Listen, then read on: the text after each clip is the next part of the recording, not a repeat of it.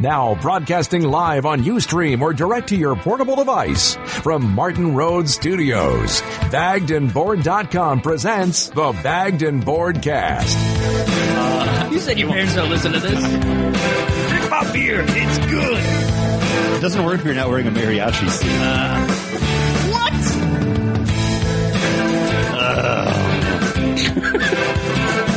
Oh my goodness. That is crazy. He just looked at me like, should I punch him? Does that mean you're not going to count me down this time, Paul? That's exactly right. You have to count me down before I can come in. And remember, not 5 or 4, but 3. It has to be 3. It has to be 3. Go. 3, 2. Hey, everyone, this is Chris. I'm on the Bagged and Board Cast. That's what we always say, right? No. Oh. Can you do it again? Okay. 3, 2. Hey, everyone, welcome to the Bagged and Board Cast, episode number 124. I'm Chris.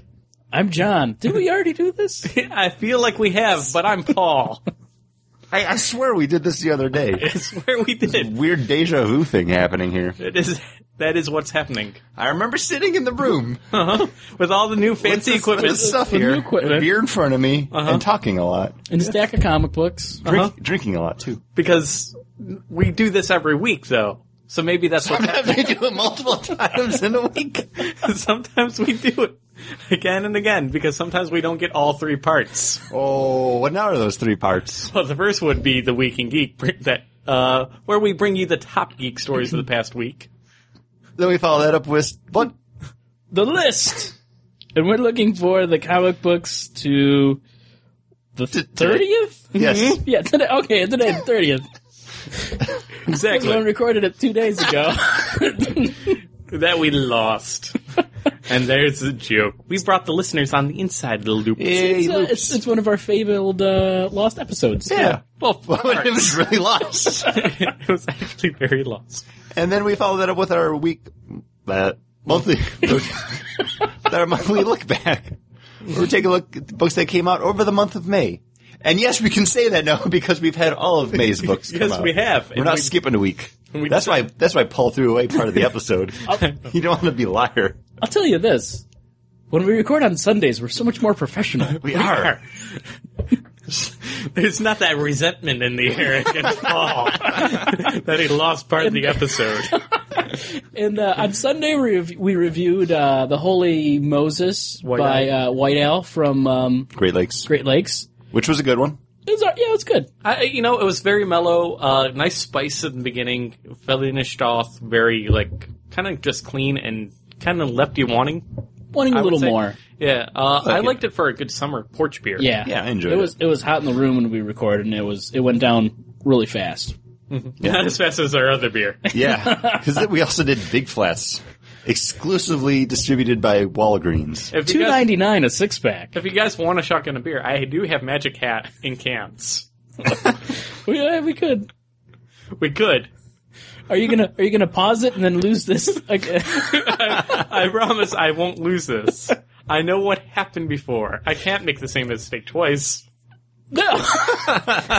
Never. You also can't mimic a sound in a crosswalk when I do something perfect, I can't do it again. When I do something horrible, I can't do the same thing again. See, it's the scales. There you go. The scales of Paul McGill. Those are good scales. Yeah. There we go. So I have to say, Magic Hat number 9 out of the can. Better to chug than the Big Flats. It's the best thing I've ever shotgunned out of a can.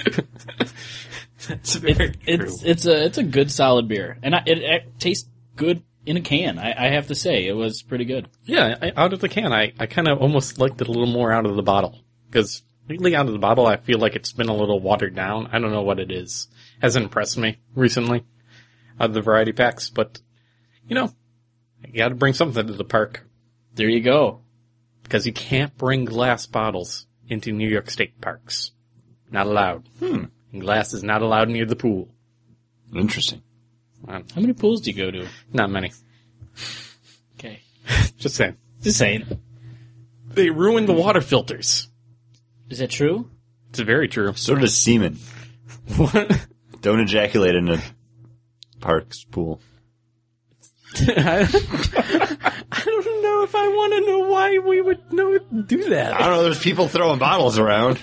There are people ejaculating everywhere. There's glass bottles and cum everywhere.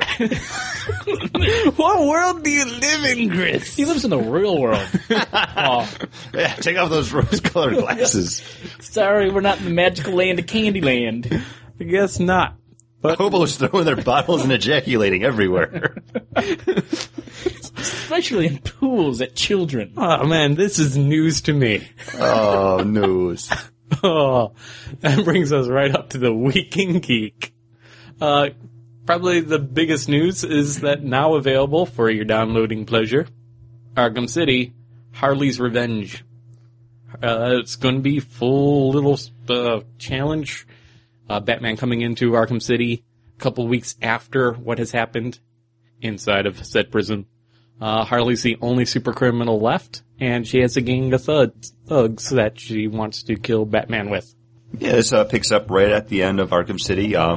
Cool thing about this one is not only do you get to control Batman, but also much like in Arkham City where you would revert back and forth between between Batman and Catwoman. Only if you downloaded the... Which you had no reason not to. Yeah. It came with the free thing. But this one you get to go back and forth between Batman and Robin, which is kind of cool. Oh, that is After cool. doing the challenge maps as Robin, he's someone kind of cool to play as. I mean, there's not too much different between him and Batman, but I'm a Robin fan. I'm looking forward to this. Robin with the hood. He's got a hood. Yeah. And if you buy the Arkham City Game of the Year edition, it comes free with the Harley Quinn challenge.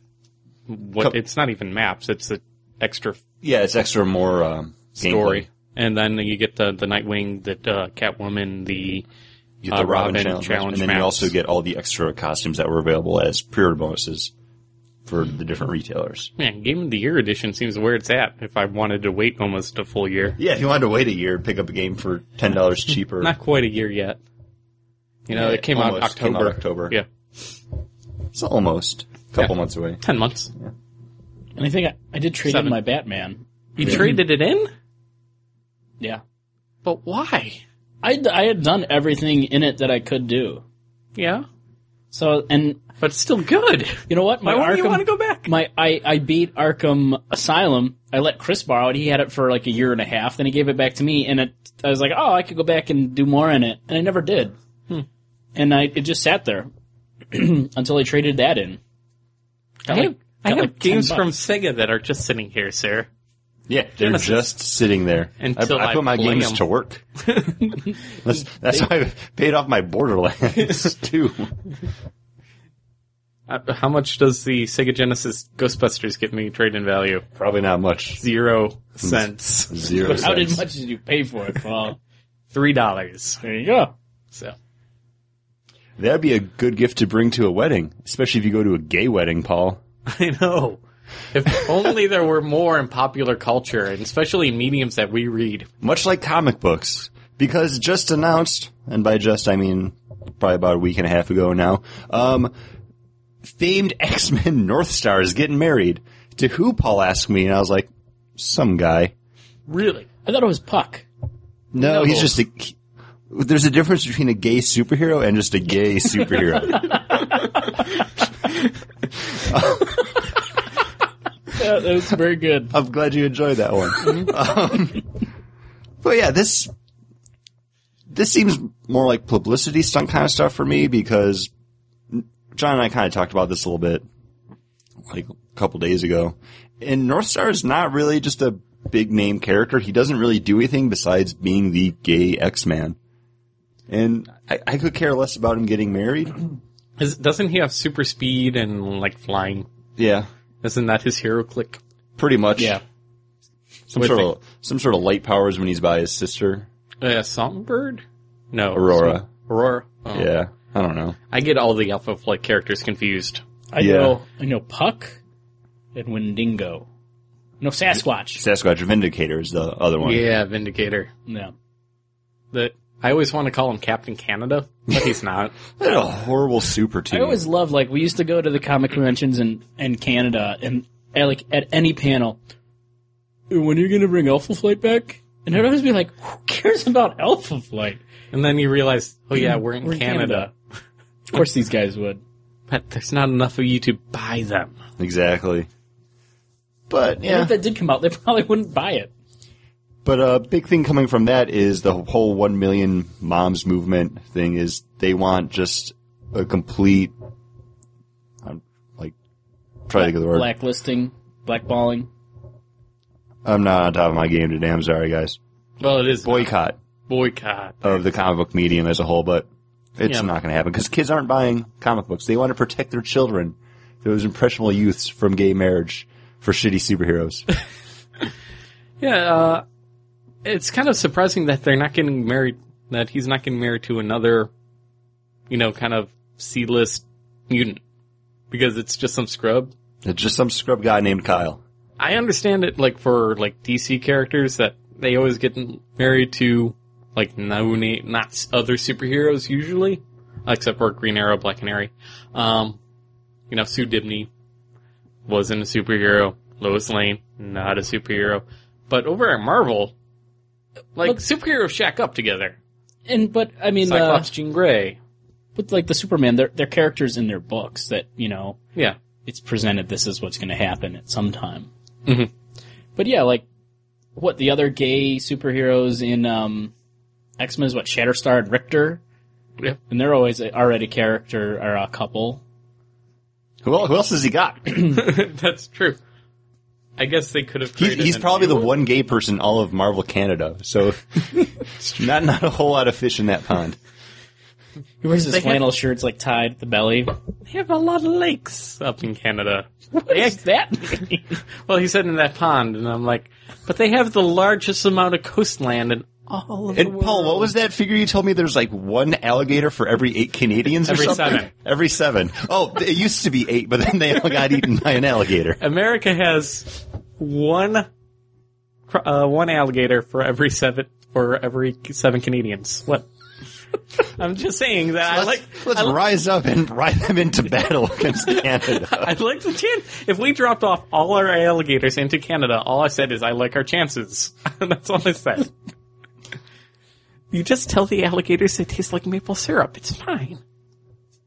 Would you really have to tell them anything? No. No. But they would be wearing parkas, right? Yeah, because it's so cold. They'd have Cold-blooded. to. They're cold-blooded. Otherwise, they're not moving. But also in homosexual superhero news, it was revealed that DC is going to be outing one of their major characters as a homosexual. And it's actually been announced who it was going to be. And John, I said this the other day. Yeah. It's Alan Scott. Oh. I figured it would be a Green Lantern. I thought it maybe... Well, your chances are pretty good. Yeah. I don't know why. I was thinking maybe Kyle. Kyle gets play. Yeah, he does, but... Cover? But he had a gay friend already. Oh. So he couldn't have been exploring with that gay friend? No, probably not. No. Now, does this change where Jade and Obsidian? Or is this because this is the Alan Scott of Earth This 2? is the new DC. This is the new 52. There is no Jade and Obsidian. Yeah. I mean, that throws into question everything that happens in continuity, of course, but hey, they're not around Earth 2, so and funny enough, Obsidian was Alan Scott's gay son. Oh, that is true. Turned himself into an egg. So weird. That whole Hey, storyline. being an egg isn't a choice. Sorry. We're not a homophobic podcast. We love I have a worse joke. Okay, go for it. Are you saying he caught eggs? Oh, Worse, right? that was pretty bad. worse. I'm sorry. And it's true. It's true. It was a horrible storyline. And it's a horrible disease. I don't mind Alan Scott being the gay character. I just don't understand what the need is to do. Because it looks good in the headline. Gay Green Lantern.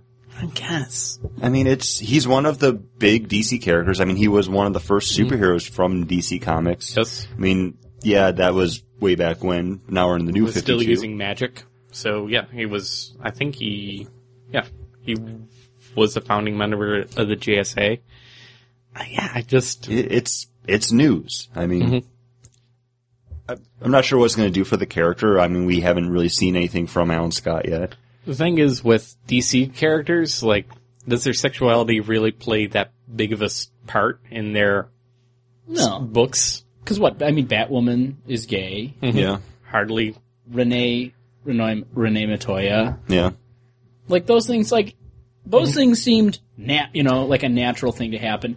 Making Alan Scott gay, like, it's Earth 2. It's not that big a deal. Like, it doesn't really, to me, it doesn't really matter, nor do I care.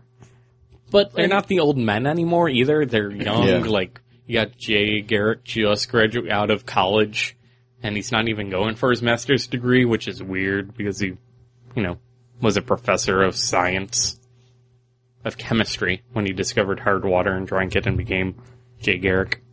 So, but it's always been more of who that character was, not a story bit. Mm-hmm. Yeah. And that's kind of what I feel is happening over at Marvel more than anything else.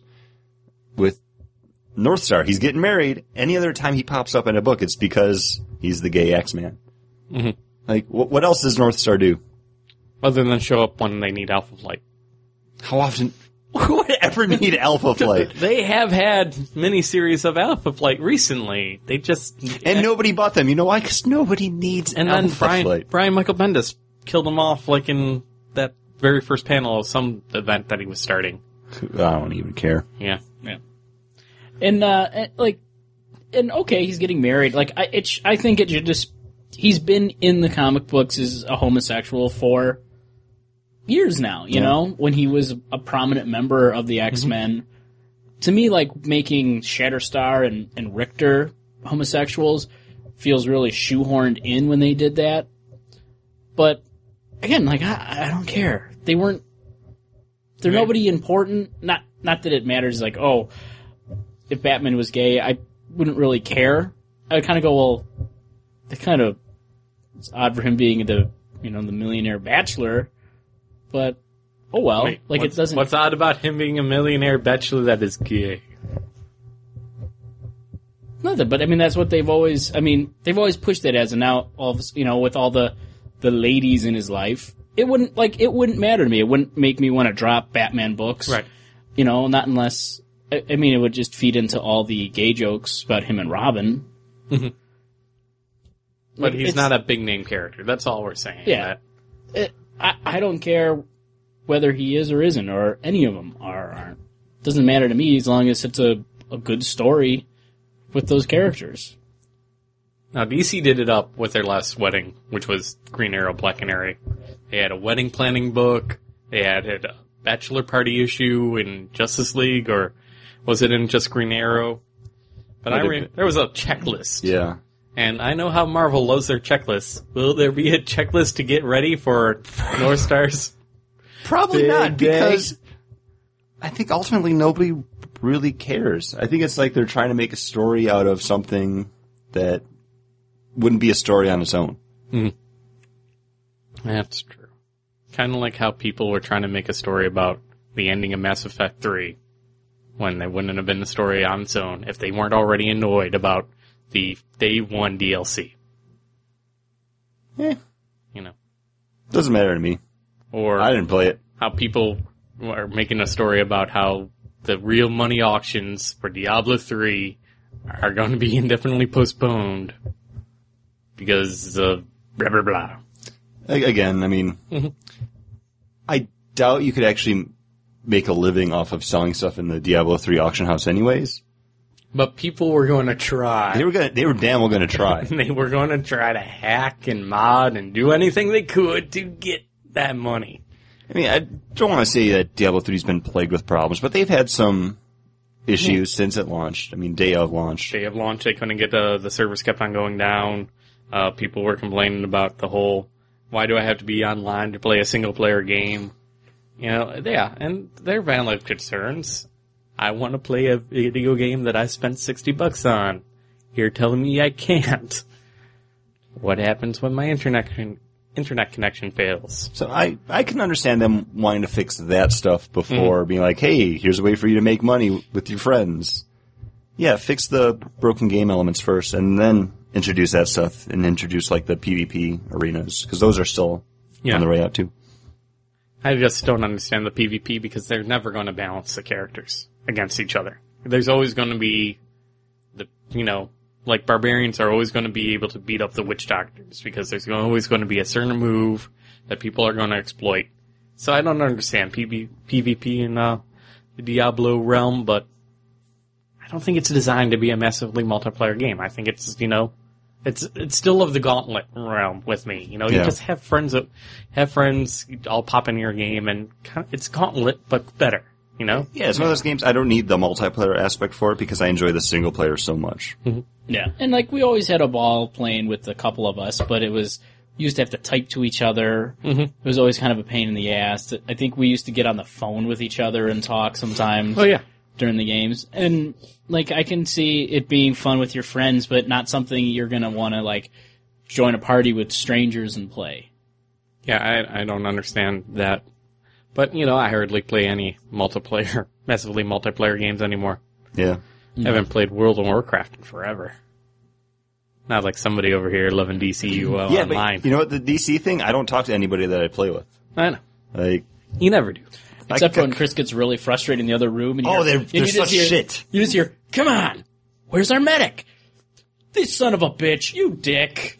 They're dicks. Keep going in. He keeps going in. John, he keeps going in. When I don't want him to go in, he's not waiting for anyone. We need everyone at the same time beat this boss. You're going up against the boss. Mm-hmm. It's in an instance. You don't go up against the boss by yourself. You wait for everyone in your party to be ready, right? Wait a second. What if you're one of those, neuromancers back in the day in Diablo 2, right? You could go in, summon up your golem. If you had your golem high enough level, exit, and have bosses die. And then come back in and... DC's not like that, though. You can't solo anything in an instance. You can't get your pet to kill shit. Yeah. Because your pet dies in 2 hits. Yeah. Do you have pets in... You can have minions and stuff. That's weird. I have a little bat drone that follows me around. It shoots lasers at stuff. Right. It was given me by Batman, Paul. Batman gave you this. Batman loves the circus. He loves bat drones. What else do we got? We have movie news. We have a bit of movie news. Some of the casting has come out for Iron Man 3, and we have Sir Ben Kingsley playing the Mandarin. Guy Pearce is coming in to play a scientist who also is probably going to be a bad guy. And then you have... he's a scientist that makes boner pills. Yes. Just in, Bag and Board exclusive. Wait, does he also direct things? Or am I directs thinking... boners. Oh, okay. Guided boner missiles. Jon Favreau is coming back, not in the directing aspect, but play Happy Hogan. Is that his name? No. Yeah. Happy. Mm-hmm. And I don't know if it's Hogan is the last name, but maybe. I'm not a big enough Iron Man fan. But it's definitely Happy. And then William Sadler, known as Death from Bill and Ted's Bogus Journey, is also casted in there, and it's been said that he was seen in costume, so we don't know if it was just a regular costume fitting or actually if he was in costume as in a villain or anything. Dressed as a giant boner. This movie's got everything, guys. Got Iron Man. Iron boners. Ben Kingsley playing another villain because you never see that happening. Oh, can I make my Gandhi joke again? Yes. He already did that once in the movie. It was called Gandhi. It was funnier the first time. So get it? Because he wasn't. So much good banter from last... I know. I'm sorry, guys. It's alright. There will be one more apology. And that'll be it. That's fine. But also in movies, I think it's time to revisit the Bag and Board Cast Summer Bracket Blockbuster Buster Return. The second annual bracket. Bag and Board Cast Summer Movie. Buster. Why do you have to start slow my roll like that? Second annual Bag and Board Cast Summer Movie Blockbuster Bracket Buster. The Revenge. The Quickening. There we go. The Quickening this time. Big movie news. You remember what was going to happen on June 29th? Yeah, G.I. Joe is coming out. Everyone was looking forward to it. I know. There was a Super Bowl ad getting me stoked. There was movie posters. Not to mention you guys were such huge fans of the first one. Check out our review of the first one. Couldn't wait. it definitely did not sink anybody's battleship. Much like the movie Battleship basically sunk G.I. Joe Retaliation. They have moved that back to next year, which totally busts our bracket buster. Oh, the Buster Bracket Buster has been bracket busted? Yes. Unfortunately, we're going to just take that as an opening weekend of $0. So as long as the movie, Men in Black 3, makes $1, it will move on to the next round, leaving G.I. Joe in the dust. Sorry, John, the only person that picked it to move on. Did. Twice. Yes. I still don't understand that. But regardless of that, what other movies have come out recently? Well, we already mentioned Battleship. And hold on. I bet that one did great. Because it was by the toy company that brought you Transformers. How could it go wrong? I know, and they were totally selling it as in like a Transformer movie. Everybody would buy in because Transformers makes close to $100 million opening weekend on each and every sequel. Yeah. And that's why they'd spend like over $200 million to make Battleship, right? $208 million to get a return of $27 million during its opening weekend. That's me clapping for America, because I know they were too busy going to see the Avengers, and they weren't taking a stand because Battleship looked like a shit movie. Which made over $50 million that same weekend. Like, I would just like to think that this was America being smart and being like, no, that movie looks dumb, let's not see it. But I know it's just Avengers. But then you got Memorial Day weekend, and you have Men in Black 3. Oh yeah, we just mentioned them. Hey! As long as they made $1, they would move on against G.I. Joe. And they did. Retaliation. And they made $55 million. Also, Dark Shadows came out as well, which was also part of the bracket. I think that made close to $30 million. Now I can't remember my figures from Sunday. Oh, Paul. But all in all, what it boils down to is 3 movies that I thought would have done a little bit better, and none of them really have. And you can all chalk that up to the Avengers, because that movie is still making money. Yeah, and I think that's one of the big reasons why G.I. Joe they just took themselves out of the running, because you had Avengers making such huge money, you have a new Spider-Man, you have the new Batman, which the last Batman, Dark Knight. 29.6. So when I said close to 30, You're close. Pretty close. And also without the Memorial Day for Men in Black 3, 54.5. So Yes, that's impressive. pretty close to 55 million. So not the 103 million in the second week of, Marvel's Avengers, but still pretty good. Not bad. But still not as good as Avengers. No. No. But what's just as good as Avengers? Well, comic books are. Oh, we love comic books. Because they're in comic books. The Avengers. They are! And they're probably in a book that we're looking forward to this week, right? No. They're hardly ever in a book that we look forward to. Yeah. Well, usually Weird. like only the event books. Or, well, I guess you could say Avengers versus X-Men if we pick that stuff out. Oh, yeah, and they are in those, yes. Because they are in those. But I will tell you a book that I'm looking forward to this week, and by no means picked up today because it came out today. But Batman Annual #1, written by favorite of the show, Scott Snyder, art by Jason Fabok, who I've never seen on a book before. His name is new to me, but it looks pretty good from what I've seen. What I say when I've seen, I mean, when I read it today, it was really good. Well, people are going to be listening to this probably tomorrow, because they probably won't listen to it tonight when I post it. Probably not. Probably not. But still, going back into Gotham City, we're seeing some Mr. Freeze stuff. It was hinted at in the Night of the Owls books that we had. Keith popped up in that. And you get to learn a little bit more about the new 52 Mr. Freeze. Yeah, when I read about, I think it was in Red Hood and the Outlaws, Mr. Freeze working for the Court of the Owls, I was really interested and want to know, well, where does this fit in? When did this happen? What's going on? And this annual popped up, and I was like, yep, I want to read this really bad. It's a pretty interesting book, and I'm would be surprised if they really shake up the origin story of Mr. Freeze, because he's a timeless kind of villain. He's a different villain. He's a villain that I find myself rooting for quite often. Yes. And it would be horrible if they take that away from me. Maybe you still could root for him, Paul. I don't think I could. If they change him in any way. Well, Paul, what's the book that you're looking forward to? I love team-ups. You do. I've seen it. I love competition. I love animals also because And brackets. and Paul, bracket. And Busters. Paul, is this the summer movie Bracket Buster Bracket book team up? No, Number 1? but I'm hoping that it's the best team up that I've ever read, and it's in the pages of Animal Man, Annual number 1. So therefore, it will be the best team up I've ever read in the who's teaming pages up in of it?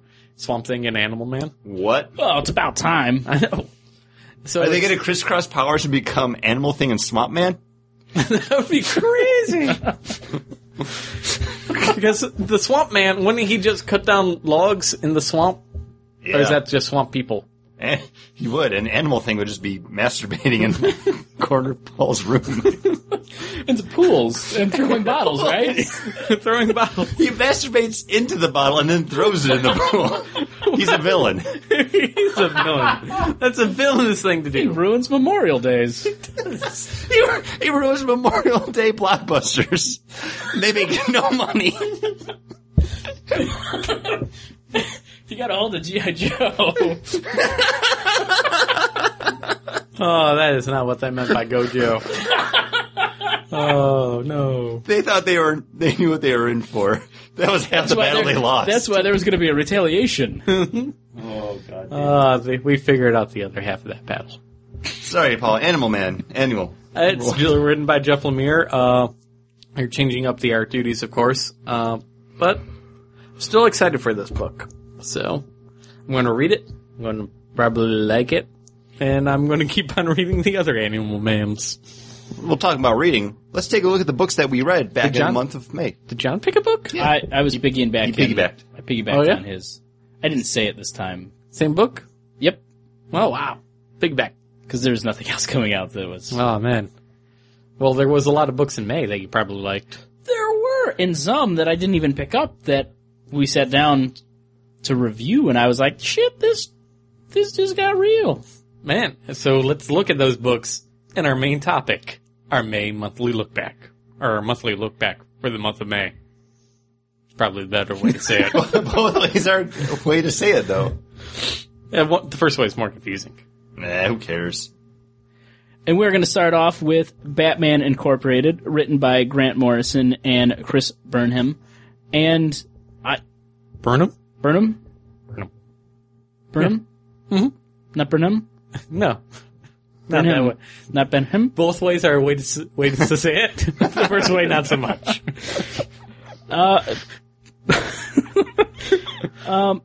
But I'm really glad to see Grant Morrison back in the Batman world, and giving me something that I've missed is his take on Batman and Robin, Bruce Wayne and Damian, father and son, back together.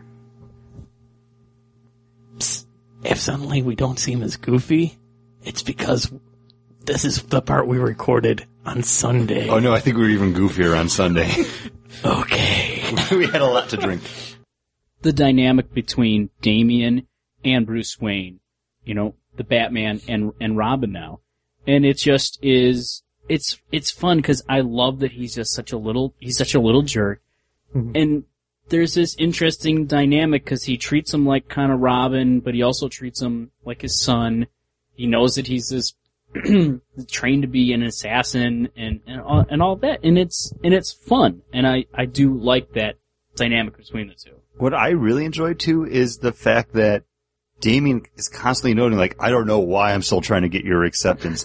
He mentions it, like, once in every single issue I've read with him appearing, him and Bruce Wayne in it.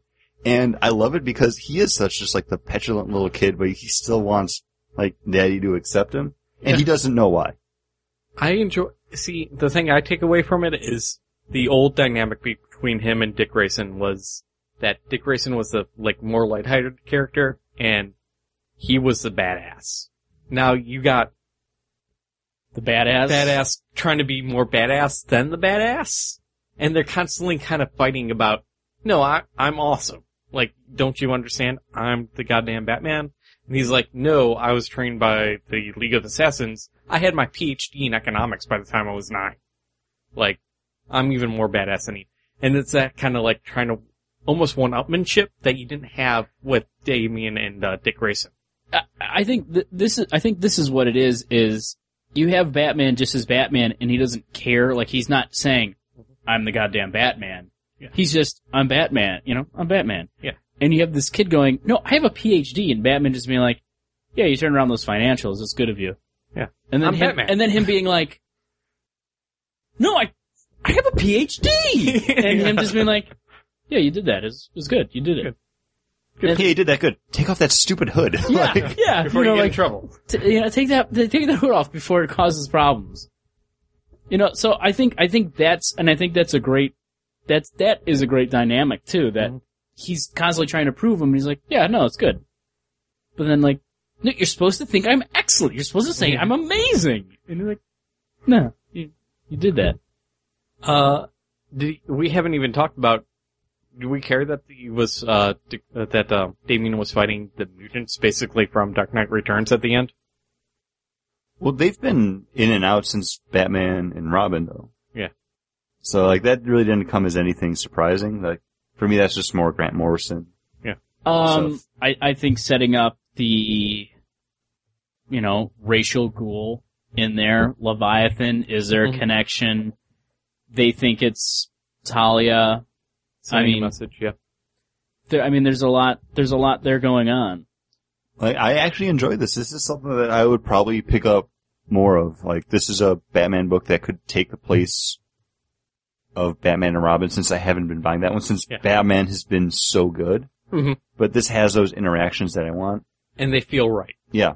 Not that Pete Tomasi can't write those interactions, because he does it quite well, but I feel like this is gonna be more of just like that crazy out there Grant Morrison book, which I can talk about. I have to say I just said, like, I'm gonna be picking up those Batman and Robins. After reading this, I also want to pick up Batman Incorporated. The first Batman Incorporated didn't interest me at all. I read that first one, I think we did for a look back, and never even thought about it. You guys would kind of mention it, and I'd just kind of be like, I didn't care for it. If this book is gonna be like issue number 1 here, I think I'm in. I do. I really like it. And I've ordered 2 or 3 issues of Batman and Robin. If that doesn't do it, it's cut and it's going to be incorporated all along. Also because maybe Stephanie Brown might be appearing in this as well. And if you've listened to any of our lookbacks or the list from the past year and a half, you will know that I'm not just a big Stephanie Brown fan. I'm a gigantic Stephanie Brown fan. And if this is going to be the book where I'm able to get my Steph fix, I'm going to have to buy that out of principle alone, because I love her. She's my perfect little Batgirl. And I'm really surprised that they don't have her in, like, Birds of Prey. Cause we picked up, one of you guys, I don't remember who picked up the Birds of Prey, Night of the Owls, or Court of... That was me. Yeah, it was Night of the Owls, right? Mm-hmm. Yeah. That was what it was called. And... Had it in the draft. It was it was an interesting book, but I think it was one of the worst of it. And it's because those characters are no one I really like or enjoy aside from Black Canary. Yeah. But I would like to see Stephanie Brown in there, maybe being mentored by Black Canary. I think that would be kind of a cool dynamic, and that would be a great place for her. And if she's going to be in this book, again, that just fills more of a niche that I am almost missing. And I think I've also been missing Grant Morrison on Batman. I have been missing Grant Morrison writing Batman, but more so Damian. Because there's been a lot of Damian showing up in books and he doesn't feel quite right. And this is the Damian that we started reading because Grant Morrison kind of created the character. Yeah, as much as he's Bruce Wayne's son, he's Grant Morrison's baby. Yeah. And I think Grant handles this character so well, and I think Pete Tomasi does a great job of it as well, but it's awesome seeing him handle Damian again.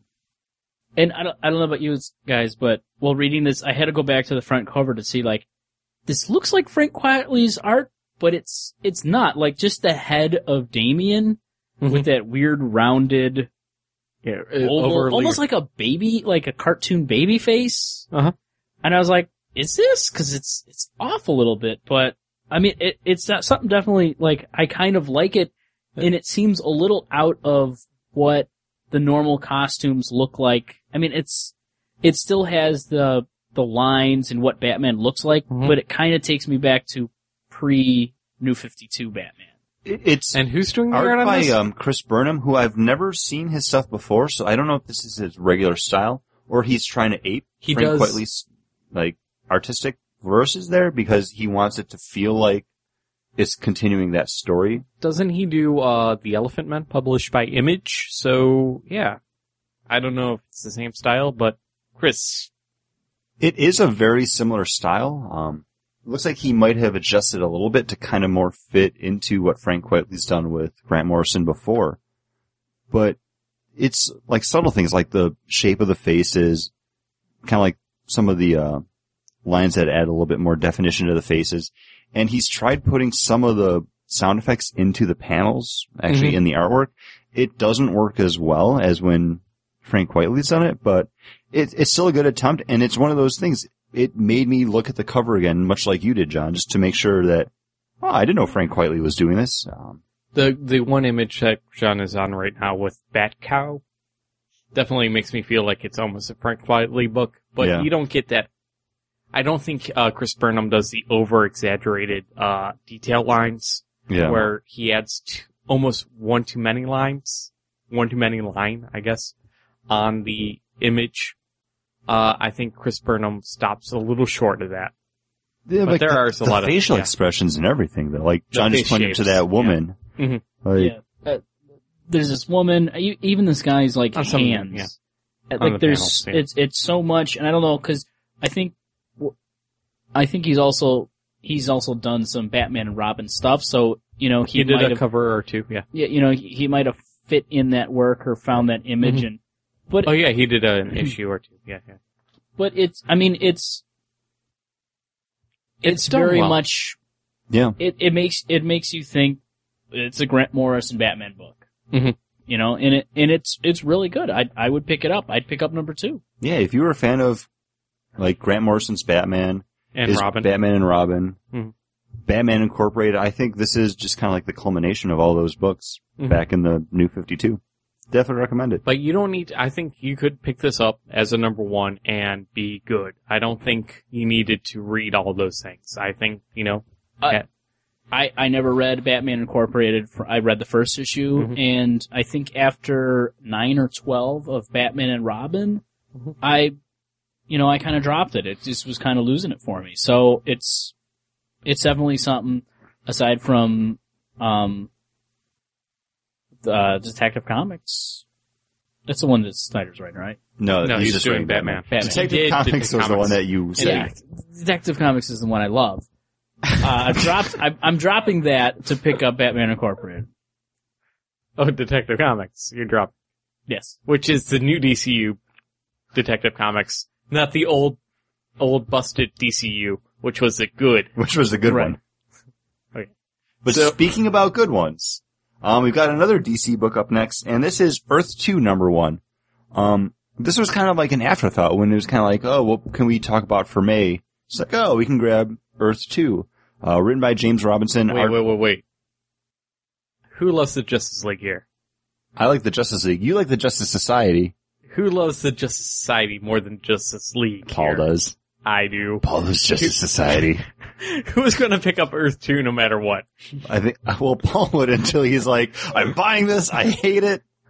What are you doing? Oh, James Robinson's writing it. I know, and the thing is, with this book, James Robinson suddenly went from The Shade, which seems like he's writing still in that very old style, that older style, like 90s, 80s style of comic book writing. And in here, it seems like suddenly he modernized his style. Like, it seems newer, it seems fresher. And this book works because they are not afraid of doing shit. They're not afraid of just killing off the the Trinity here. And they do. They're not afraid of making the old Justice Society characters new and young, which they do. I'm not sure how I will like that in the long term, because I always like them being like the established heroes that are teaching the younger group of heroes how to be superheroes, how to go from hero to superhero. And in this book, it seems like you're going to get how they got to that point, which you haven't really had ever before. And what I think is really interesting is with Earth 2 number 1 is those heroes winning against Darkseid and the Parademons in losing their main superheroes of the world, where in Justice League you had those heroes forming a team and vanquishing, the Parademons and Darkseid. See, I didn't finish Justice League. I only read the first. Here's what happens in Justice League. The Justice League wins. And they live. Oh! See, I think I like Earth 2 better. They win. But they die. They win, but they die. And then I get Jay Garrick and Alan Scott, and they're going to be doing some shit. Yeah, mostly Jay Garrick is going to be doing some. I don't know how I feel about that, though. We'll get to that. It caught me, and I was like, wow, I really enjoy this. This is a book that I just picked up the first one off the shelf. I didn't order it, and I'm kind of regretting not ordering number 2. Like, it comes out June 6th, and I want to be in the store the day it comes out, so I make sure I get a copy, because I already ordered number 3. This is a book that I want to read more of. Oh, this is good. This was so much better than the James Robinson stuff that he did in Justice League after he took that over. I think there was a lot of editor and, higher up, restrictions on the Justice League, who he could have in it. He wasn't allowed to touch any of the Green Lantern stuff because of Blackest Day coming out. And I think there was a lot of restrictions on him during that run. And he was just, telling these side characters that he kind of wrote before, like Starman, Mikkel, and Congarilla, which I can't think anybody could get excited about. So I don't know how much to blame him for and how much to blame editorial for his Justice League run. But Earth 2, if he's given full reins to write a book and this is what we get, I love it. And don't mean to cut you off, but I'm surprised you didn't really care for Justice League too much, because this reads very similarly to how Jeff Johns is writing Justice League. Even Nicholas Scott, the artwork, I'd say it's not on par with what Jim Lee's doing, but it's still that just big, crazy artistic style. Yeah, but this makes me miss Nicola Scott on books. Oh man, she can draw a hell out of an awesome splash page. She can draw a hell out of giving me a lot of action in 4 or 5 different panels on a page. And she does it really well. I love the Batman costume of Earth 2. And, the Superman is alright. I like the Wonder Woman, but the Batman just really brings it home for me. Too bad probably won't be getting to see him anymore. Right? Yeah, probably not. But with every hero's end, a new one begins, and that's exactly what you're getting with Jay Garrick and Alan Scott, because they're introduced here. You also have, what's his name, Al Pratt? Did you? Yeah, he's one of the soldiers. Oh, yes, he is. Yes, he's kind of Sarge, helping carry the warheads and stuff. Yes, he is. I missed that reference. But really, you missed it, Paul. You're I know. Now that you mentioned it, I'm like, hand me the crown and scepter, Paul. Oh, thank you. That fits so nice. Phil, who's Al Pratt? He's the Atom. Yeah. Oh, the Atom. Oh, okay. That's why he's short. So short. Yes. Now I can't believe I missed that reference. But, man, I don't know how I feel. The Flash has always been, to me, a character that has been established with a strong female character. And for the end of the book here, you get Jay Garrick basically breaking up with Joan. Yeah. And I'm like, come on. Well, Joan breaking up with him. Right. And the thing is, they already separated Barry and Iris. And it's like, can't we have one Flash this isn't your normal Jay Garrick though. This is Jay Garrick that's just graduated from college. He's still a kid. He's hanging out on a hilltop drinking a beer. But he doesn't graduate he doesn't stop as his undergrad. He goes on and gets his master's and becomes I think he gets his master's. With having all the time in the world now that he's gonna have these Mercury powers. Yeah. Yeah, the power's given him to by the god Mercury. We don't know that yet. Next issue, Flash. Next issue, the Flash.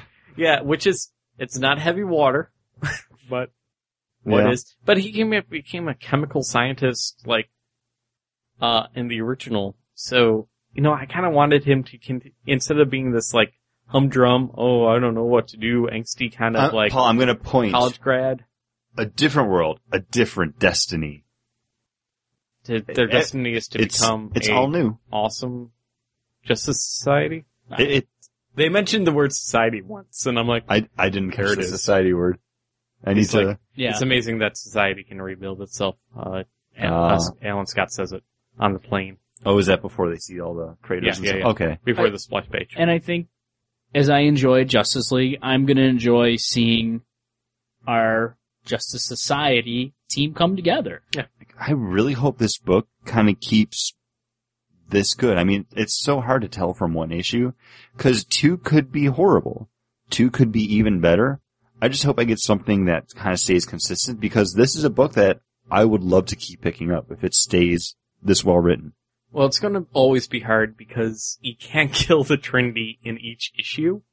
Yeah. So you killed the Trinity, and you hardly had anything to set up the Justice Society. You had, maybe 7 pages between Yeah. Alan Scott and also Jay Garrick. Yeah, it's just like the last part Yeah. of the book, last third of it maybe. Mhm. if And that. also they had to tie in the whole, how the next book we're going to talk about, what is it, World's Finest? Or is it called Huntress? It's World's Finest Power Girl. I think it's World's Finest, but then it's like It's- Huntress and Power It's Girl. starring those 2 characters. So the actual title is just World's Finest. And that is written by Paul Levitz and art done half by George Perez, which isn't really half, it's more like almost all of it. And then part done 7/8. by Kevin McGuire. So, Yes. and Chris, what were you saying about the art on this book? I wish I liked it more than an eighth of the time. Because what you have here is George Perez doing... So an eighth. An eighth. 0.125. Yes. Much. Flashback to earlier in the episode. Back to the beginning. Way to throw it back. Yeah. We do that here. Time machines. The George Perez stuff is all handling the present day, with Kevin McGuire handling the flashbacks and right when Huntress and Power Girl, or Robin and Supergirl as they were known originally on Mhm. Earth 2, right when they get to Earth 1, Earth Prime. I don't know what we're calling I think it's just New Earth. I think that's what we'd still be under, right? No name for it, yeah. Because after Crisis of Infinite Earths, the Earth that we read in the DC comic books is New Earth. Yes. So I would, since it's a new DCU, I would still assume Makes that sense. it's a New Earth, right? Yeah, that works. Yeah. Bagged and Boardcast, we coined it. We did DCU, give us props. Anytime you mention that it is New Earth, say, as figured out by bagnandboardcast.com or bagnandboard.com. We have both those websites, so it's okay. Yes, we do. Which is insane because I think Paul Levitz did a really good job with this book. I Yeah. loved his Huntress miniseries, so I was expecting something just as good coming into this. And the writing's there. The story is pretty solid. I Mhm. like the interaction between Helena and Kara. It's just the art by George Perez looks so dated. And It's dated and it's weak. it is. And he just doesn't capture the kind of those character moments that Kevin McGuire can. Mhm. Just in that page and a half, 2 pages that he did. I mean, he's a man who knows his way around a facial expression, and you're basically having 2 best friends discovering themselves on a new world here. Mhm. And it's such a character-driven story. I wish he had done this whole issue. If I need to have somebody draw like 50 different characters in one panel, I'm going to call up George Perez. But if I just need 2 people talking at a restaurant, probably not my first call. Yeah. And that's what's happening in this book. You're really focused on these 2 characters. It's not a huge ensemble cast. If it's Legion, George Perez makes sense. There's a lot of different characters. You need to make them look all different. And he Here, so excels at that. Like, yeah. Awesome. I hate that anytime we talk about him on the show, because we've done this before when Superman #1 came Mhm. out, it sounds like we're ragging on him, but he does really good work. Because he does make characters look different. Yeah. But And he throws like an insane amount of detail on those Mhm. panels too. It's not matching the story that is being written. this is so much more the editor's fault by putting him on this book than so much his fault. Like, this is the style that I expect from George Perez. Yeah. It's that it's not stiff, but it does look dated. I don't know what it is about it. The characters don't look quite realistic enough, but not quite cartoony. It's like too, And you're bringing in a new book with two more leading ladies for DC, and you should have a really good stylized look to it, and the art should really pop, and it should be almost the reverse of these two guys doing these books. Like, even on the cover, Power Girl's boobs are way too round, and her, like, how do I want to put this delicately? Her, undersection comes way too much to a triangle. Like, it's too it's too geometrical to be realistic. Like, look at that. That is just a triangle, and those are just two round circles. And I mean, it doesn't work. It doesn't seem right. You have Huntress in her normal Huntress garb, but you have a new redesign for Power Girl. That doesn't quite work. And it doesn't work. And it looks like something out of Legion. You know, it doesn't look good. And it's not the Power Girl that I fell in love with and would want to date. If we remember back to our Valentine's Day show. Yep. You know, there's something about that costume and there's something about that character. This is a lot more of a stronger character, which I do like in this. I really did like the story, but it's her new costume just is not. It doesn't work. You know why? Because that P isn't quite a P. It's like, here's my nipple, here's the circle kind of around it, and then a line. Yeah. It doesn't quite work as a P itself, so I don't and it's not, like, in the middle. Yeah. So it's to the side, and just weird. It's honestly, just all weird. Probably what they were trying to get away from, because Power Girl is so well known for the boob window, and it's right in the center. Yeah. It could just be like a stylistic thing, like shifting it off. Like, I understand updating the costumes. It's a new 52. Makes sense. Yeah, but nobody wears a name tag in the middle of their shirt. I kind of understand putting it to one side, but it's like a circle and then a half circle around it. Like, it's not even a half circle because it's split or like in the middle there. It's too stylized of a P to work as a P. Like, I don't know if anybody would snap a picture of her and be like, oh, it's a P on her chest. Yeah. I think the other thing is what I thought was kind of weird is, like, Power Girl worked without having, like, a secret identity because nobody knew who she was other than Power Girl. In this, she's already made herself a known face, you know, with being in control of different Karen Starr was always an industry leader, though. Like, it's, you know, Karen Starr Industries, so I don't know if it's that far abreast from what was happening, and I use abreast because we're talking about Power Girl. But, you know, and I don't mind them focusing on that. I really don't, as a long-term Justice Society fan. But I don't see them tying in the Karen Starr is Power Girl thing here either. So I didn't mind that at all. Unless you said that, yes, that's what's happening. I just seem like, I mean, they show her, like, on TV, like, in the paper, like, that face being exposed, and now she's just gonna put a costume on and fly around and be a superhero. You know, you have... Yeah, but Power Girl never got the, like, but here's the attention. But here's the thing, is they show Huntress getting rid of her old identity, and which one to pick now? You know, like, you have one who's hiding and keeping that secret identity, and the other one who's like, man, I don't care. But if you're gonna... But they mentioned it in the beginning. But if you're gonna see, in this book, obviously, a woman with black hair hanging out with Karen Starr, and then Power Girl, who is obviously now Karen Starr, hanging out with a black-haired girl who's also a superhero, yeah, let's put two and two together. Yeah, but it seems like Power Girl's never been the one, like, in the spotlight, but Karen Starr always was. Like, even in the older comic books, like... Yeah, you know, but Power Girl never... This is our new world. Yeah. Yeah. I'm just saying what I'm used to. Like, I'm used to Karen Starr being, like, the big corporate mogul, so I'm not that taken aback by it so far. And also, where are they hanging out? They're hanging out over in a Japanese restaurant where Yeah. people are looking at them trying to figure out, like, what are they even talking about? Who are these people here? You at mean this? black family behind him? And also Japanese businessmen, maybe? I don't even know. Or maybe they are a Because I family. thought this was weird. hmm Yeah, it was a little weird that, people in the other booths next to them in the restaurant were, like, looking over. That guy's a mustachioed man. As a whole, I did enjoy this book. I think I will pick up the second one. I really enjoy Huntress as a character. Power Girl's always kind of been one of those taker or leaver kind of things. I really enjoyed the JSA Classified series by Jeff Johns and Amanda Connor.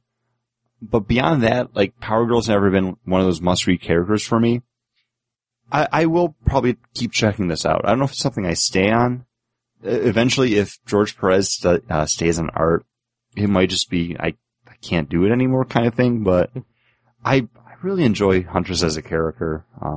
I'm there, and I really enjoyed the old school Robin costume that she had too on Earth too. I thought that was kind of cool. Mask. Big ass mask. I like the R center like on the neck, like kind of clasping the cape. I thought it worked, and the But we saw Supergirl costume worked well too. We saw those two costumes both in the other book also, Yeah. the Earth 2. I just like it. It's like a different take on the Robin costume, and it works much more than the Power Girl one does. Which is a different Robin than we got back in the old Earth 2 books, which was Dick Grayson. An adult Dick Grayson, still yeah. Robin. And then, he was dating some, I forget that whole thing. But, let's finish off our DC talk with, John, you brought this to the table, and you've been picking up these DC Universe Presents since the draft. Yeah, I've been kind of off and on. I picked up the first couple issues with Deadman.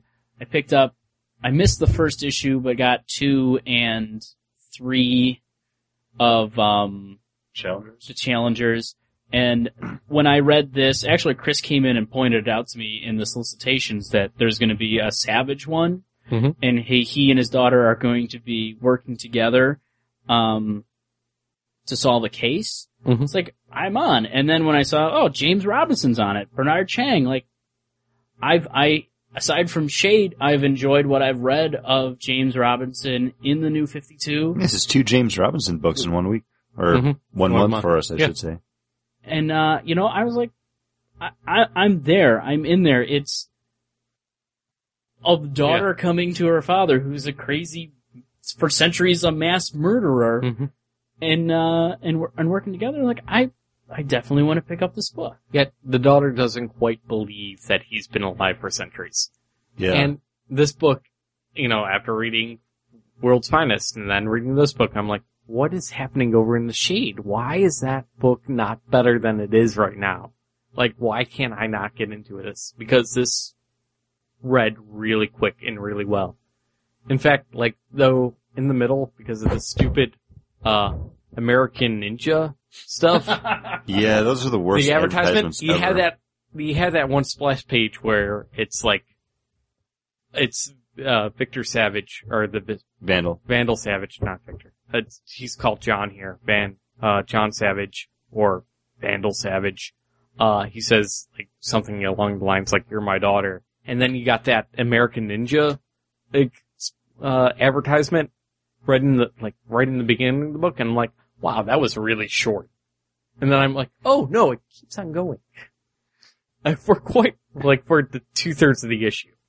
Please, DC, no more advertisements that read like comic books, because it doesn't hook me. It just pisses me off. No, you enjoyed those Subway ones. Those Subway ones were great. But you know what? They had a cover at the beginning. Okay. So I didn't continue reading it wait, why is Batman and this dude with red hair, on the monkey bars?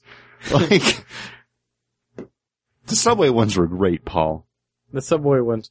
This says advertisement on the very top, the American Ninja. It's in the smallest print. But anyways, back to DC Universe book. Presents Savage. You have Savage's daughter brought in, who's an FBI profiler, to help find, Congressman's Congressman's daughter, who has been kidnapped by a copycat of Vandal Savage's murders that he got arrested for and is now in jail. And she is sent to talk to him because no other people who have gone to him have been able to get a response other than him brutally maiming or killing them. Or savagely. Oh, Titular line. Titular it's line. quite the vandal. And you have It's empty. but you have, it has a feeling of kind of Hannibal Lecter and Agent Starling in it. It has these overlying things that this is something that Vandal Savage could have set up as some kind of exercise to escape and to set up, and to set up his daughter and him rekindling each other and her becoming a actual savage because she's changed her name to Sage. And he even mentions that, like the characters mention that in the book itself, that, oh, you took down the Red Murder, or what is Red Menace, Red Death? I think that's it. This, like, throwaway character that they introduce here. That, because, she's interviewing, Vandal Savage in Belle Reve. And apparently there was prisoner escape, and then she, of course, is left alone in the room with this prisoner. And Vandal Savage is there, just able to watch how she takes this electric-powered, crazy supervillain down. And he's like, and he kind of watches what she does and kind of gives her a hint and guides her and, hey, he's electric-powered. You have a cup of coffee there, kind of a thing. well, he doesn't say there's a cup. He's like, yes, I understand that he's electric-powered, and then Yeah. That part just felt so tacked on for me, though. it's like, oh, we need that action scene because it's kind of slow here. Yeah, I was okay with, this FBI agent and her dad talking, especially the bits just when he's like, come back to me when you're graying and your hair and wrinkles around your eyes and tell me it's good genes that keep me looking so young. Like, that kind of thing. Just like that whole middle part. I just feel like that was kind of one of those, like, don't forget what his powers are. Like, it took me out of it. Yeah. I took it as something that at the end of it, when Vandal Savage escapes, he's like, it was all, or whatever happens, oh, this is all part of my plan. I had him escape. I had him do this to see where you lied. Cause he's proud at the end when she kills him, he has that, the whole time he's got a smile watching her take him on and where they go from there. He's the approving father where she's checking his vitals after she's shot out the back of his head. And then at the end, I can't do anything from in here. You have to take me outside of here so I can see these crime scenes. And don't forget to call me daddy. Which was really creepy. Which I thought was kind of gross. A little gross. But I thought it was pretty well written. I do feel like that action scene was kind of, I can see where Chris is coming from, where he says it's tacked on, but it's a comic book and you kind of have to have some fighting, otherwise why are you showing up? If they were able to up the tension between those two characters just in the dialogue, which I thought they did pretty well I up think until so that too. point. Yeah. But how much farther could they really have gone? Yeah. Like, I think he was doing a really good job, though. Like, just when she was like, and then this, and then this, and this, and I was 10. Yeah. Like, I think it was doing quite well. This is a, story that I probably wouldn't want to read more than 2 issues of. Yeah. I think 3 would probably be okay, but anything beyond that might be just kind of forcing it. The trials of the challengers were only, I think, 3 or 4. So they've cut down from what, the Dead Man 6 issue one was. And I think they're finally figuring out what they need to do with that is tell interesting stories with characters that you don't always get or find, or a different take on them. The other Vandal Savage we're getting in the DCU is in the mystical Middle Ages. Yeah. Here you have him more as present day. sophisticated. He likes cognac. He wants a lobster dinner. 1940s porn. Yeah. He's no longer like, whatever meat, dragon meat, it's delicious. Like, he's more sophisticated here, and I enjoy that different take on it. Exactly. Like, I actually really enjoyed that too, because I think Vandal Savage is mostly used in those stories out of time. Mhm. Where it's like, we need someone back in, this year. Well, we can use Vandal Savage. Alright, cool. I think it's pretty awesome to actually see him today. And like you said, well, last week you could have gotten him in Demon Knights being like just that crazy off the wall character. Mhm. And cause he's one of those characters you can do that with, but I don't think it's used enough like that. Yeah. But that kind of sophisticated animal is kind of cool, and it's kind of picks up with the theme of our next book, which is Frankenstein Alive Alive. And again, this is another book that, John, you brought to us. When I saw that Steve Niles was going to be writing his kind of, at first I thought just his take on a Frankenstein, I was like, I definitely would pick that up. He's a giant horror fan. And then to have Bernie Wrightson doing the art, who's known for back in the day doing those kind of horror books. I mean, it's got to be an awesome pleasure for Steve Niles to be working with him. Now, John, before you go into your review of this book, I'm gonna just magically, mystically read your mind and say that you love this. One, because it's Carnival meets a monster. So therefore, ipso facto, you love it. I did really, really like this. And after I read it, I said... Wait. That's two reallys. Does that equal a love? It's not a love. It's one really away from loving it, actually. Oh, really? Yeah. Is it 3 reallys to a love? Yep. Oh, okay. Two cups and a pint, 3 reallys and a love. Okay, I gotta remember That's how it breaks that from down. now on. Okay. I said to Chris, if this was a mini-series, 6 issues, even 12, like a maxi a series. maxi series, Which I think is a gross term. I think I would really, really, really like this book. Which But is a love. it seems like it's gonna be a ongoing where I'm not gonna get everything I wanted up front, Mhm. but have to really put in a lot to it. But the artwork in this is amazing, and what you have is the story of Frankenstein after the Mary Shelley Yeah. novel. Mhm. And if anyone knows the Frankenstein lore, it's supposed to have been that manuscript was dropped off to Mary Shelley by a disfigured man who then all of a sudden disappeared.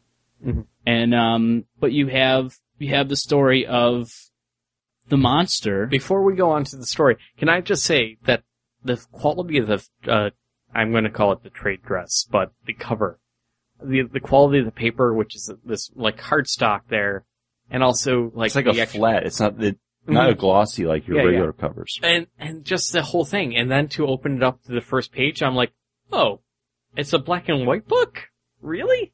And it's very pencil-y, the art. It seems like everything was done just in a really soft pencil, where they were able to smudge and smear. It works well, but Yeah.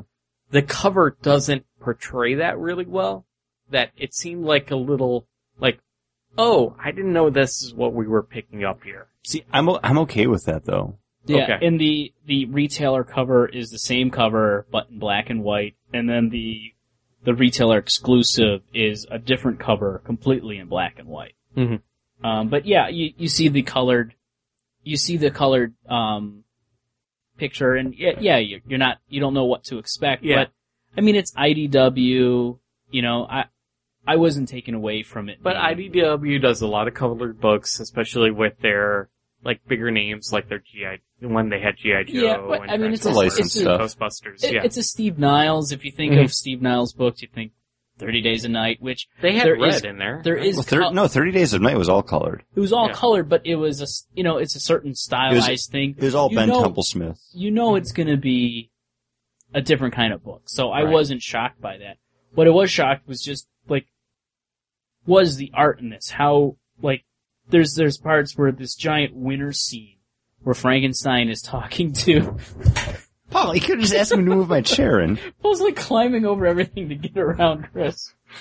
But you have this winter Arctic scene of the monster talking to Dr. Frankenstein that's really just in his head, his own kind of projection of his creator. And it's just amazing. And Chris pointed out there's this other scene towards the end with the volcano, and there's just this shadow on this mountain scene, and it's really, really amazing art that you don't always see. And I think that's where the fact that this book is in black and white really benefits it, because you don't have a lot of colors or heavy inks kind of sprucing up the art.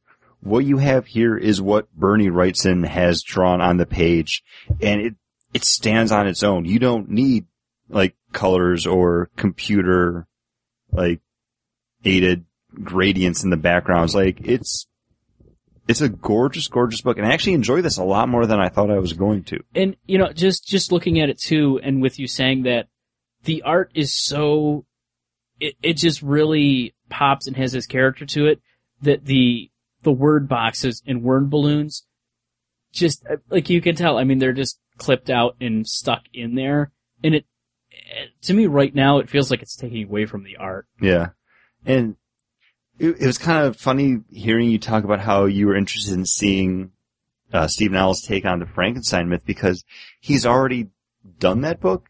It came out a few years ago. It's called Wake the Dead. Yeah, I never saw which I have it if you want to read it. I would. Because I was a huge Steve Niles fan. And actually, if you go on to his website, you'll see a blurb from me when I actually used to write comic book reviews on a different website. That he lifted off the site and put on there for 30 Days of Night. Huh. Strange but true fact about Chris Roy, everybody. But yeah, he's been one of my favorite horror writers ever. I don't pick up a lot of horror books besides like the Vertigo stuff, which I don't even consider to be over the top horror. But he has a just great writing style. Everything he writes has a different feel to it. They're always different stories. And this is one that I'm glad you picked it up, John, because I have passed over Steve Niles stuff on the stands before, just because I moved away from my $100 a week comic book habit to buying just the stuff that I know I'm going to read this. I know I'm going to like it. So sometimes stuff like this kind of just falls under my radar. And I like to go through my solicitations and try to find those new and interesting different books, and I had a pass on a Thor book only because I had 6 other books coming out that week. The same week. And it was driving me crazy, and I passed over 2 or 3 different books only because, like, I can't have a 9-book week. That's just way too much money. Yeah. Yeah, that was every week for me back when I was going crazy. On. When Chris and I first got back into comics, we'd leave the thing, and then, like, I spent $60. Well, I spent $70. All right, you won. And, like, that was our competition for the week. That was a winner? Yeah, you won. Oh. Yeah. Ask me how many long boxes I have that I'm trying to get rid of right now.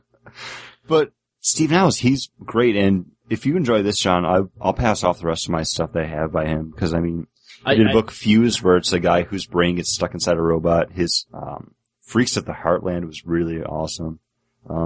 He's good, and this kind of put him back on the map for me. Yeah, I like this book a lot more than I thought I would, because honestly, John, a lot of the books that you pass off, like, what was the last one we did? The motorcycle Night gang? Force? Oh, Night Force was awful. But even the motorcycle gang, being chased down by the big rig, the Jeepers Creepers meets... the Road Jeepers Warriors Creepers meets or... Death Proof. Yeah. Based off the Duel. Mm-hmm. Which didn't interest me. This one actually, like, okay, I could see myself reading on. You know what? You have to take chances. Mm-hmm. And I look and I read the solicitations and I say, you know what? That sounds interesting, or this could be good. And sometimes they fall flat on their face, and sometimes you get a winner. But you gotta take the chance. Night Force was horrible. That was bad. I went to the comic book shop to buy our books like 2 weeks ago, and I saw Night Force on the stands. Yeah, I was with you. You're like, and you go, John, Night Force 2 for you. I forgot you were there for it, yeah. But, Yeah. I mean, a little more just about the book, and, but you have Frankenstein's monster, but really kind of just Frankenstein. Well, it's Frankenstein. He even says he was never named by his creator, which is true to the book. I think Steve Niles really sticks true to the the M. Shelley novel. But he even says, he goes by Frank in here. It's his stage name. His stage name. Yeah. But you have him working as, in a carnival kind of a thing and accepted by these people for the first time. During the Great Depression. Which makes me think, John freaking loves this book. Well, I mean, he's a timeless character who obviously can't really die, there's not, what is living about him, know? And we see that nothing really kills him by the end of the book. Right. And I think he also survives his trial of fire and ice. And, and it is a really interesting take on him, especially him having those arguments with his creator who's really not there. It's all in his head, really trying to grasp a reason for his existence. And cohesive thought that we're getting from this character. This is a much better Frankenstein's monster than we got in Van Helsing. Yes. But is it a better... I haven't forgotten you, Van Helsing. But is it a better Frankenstein than we're getting in Frankenstein Agent of Shade? Ooh, John, you were buying those. Yes. Yes, okay. If you answered quicker than Paul thought. Yeah. If you had to pick up either one of the books, this one? Okay. Just wonder. Yeah. Because BPRD is still coming out. Yeah. Yes. Because if you're going to pick up Frankenstein Agent of Shade, you're going to pick up BPRD. I think you could do some really good things with Frankenstein Agent of Shade that they're not doing. And they could really make it its own. And they've set up that, they've kind of set up that world. They could take it in some really cool directions. But I don't see, and I don't think it's Jeff Lemire doing, that's stuck in this world, but what DC wants with that book. Right. So here in Frankenstein Alive, Frankenstein's working as a sideshow carnival act during the Great Depression because it's a living. And he has some friends, but he's also reminiscing about how he got here.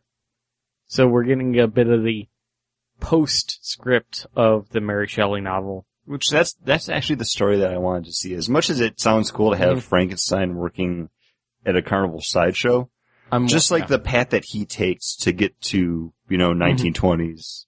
Well, that's cool. I think that is the more interesting of the two stories that it's going on to. I agree. John?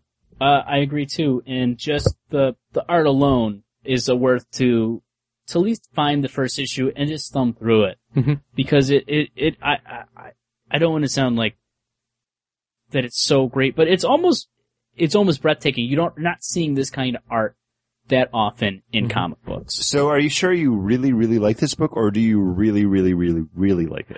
I really, really like this book. I ordered the second issue. I'm not sure if I ordered the third.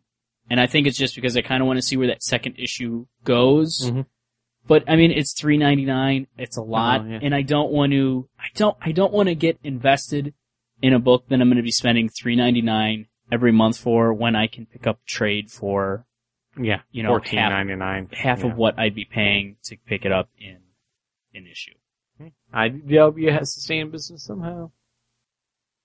It's true. It's called licensed comics. You know how we have to stay in business? By you, our listeners, leaving us a rating and a review. Definitely emphasis on review on iTunes.com. Or on iTunes. It's not .com, is it? No. Just iTunes. But I'm sure it would bring you there if you did that. I love those. I read them all the time when we get new ones. I appreciate them. So please do that. Also, we love it when you send us emails. Yeah, contact at bangboardcast.com. Hit us up. Let us know if you picked up any of these books. You can send us an email. Send us a message over on Facebook. Post on our wall. We check all that stuff. We get a lot of information from our friend Steve Rosenberg, who lets us know different things that are coming up on Facebook. And also check out our friends at Confession of a Movie Snob. And guys, until next week, what do you have to say? Just Don't get drink Big Flats.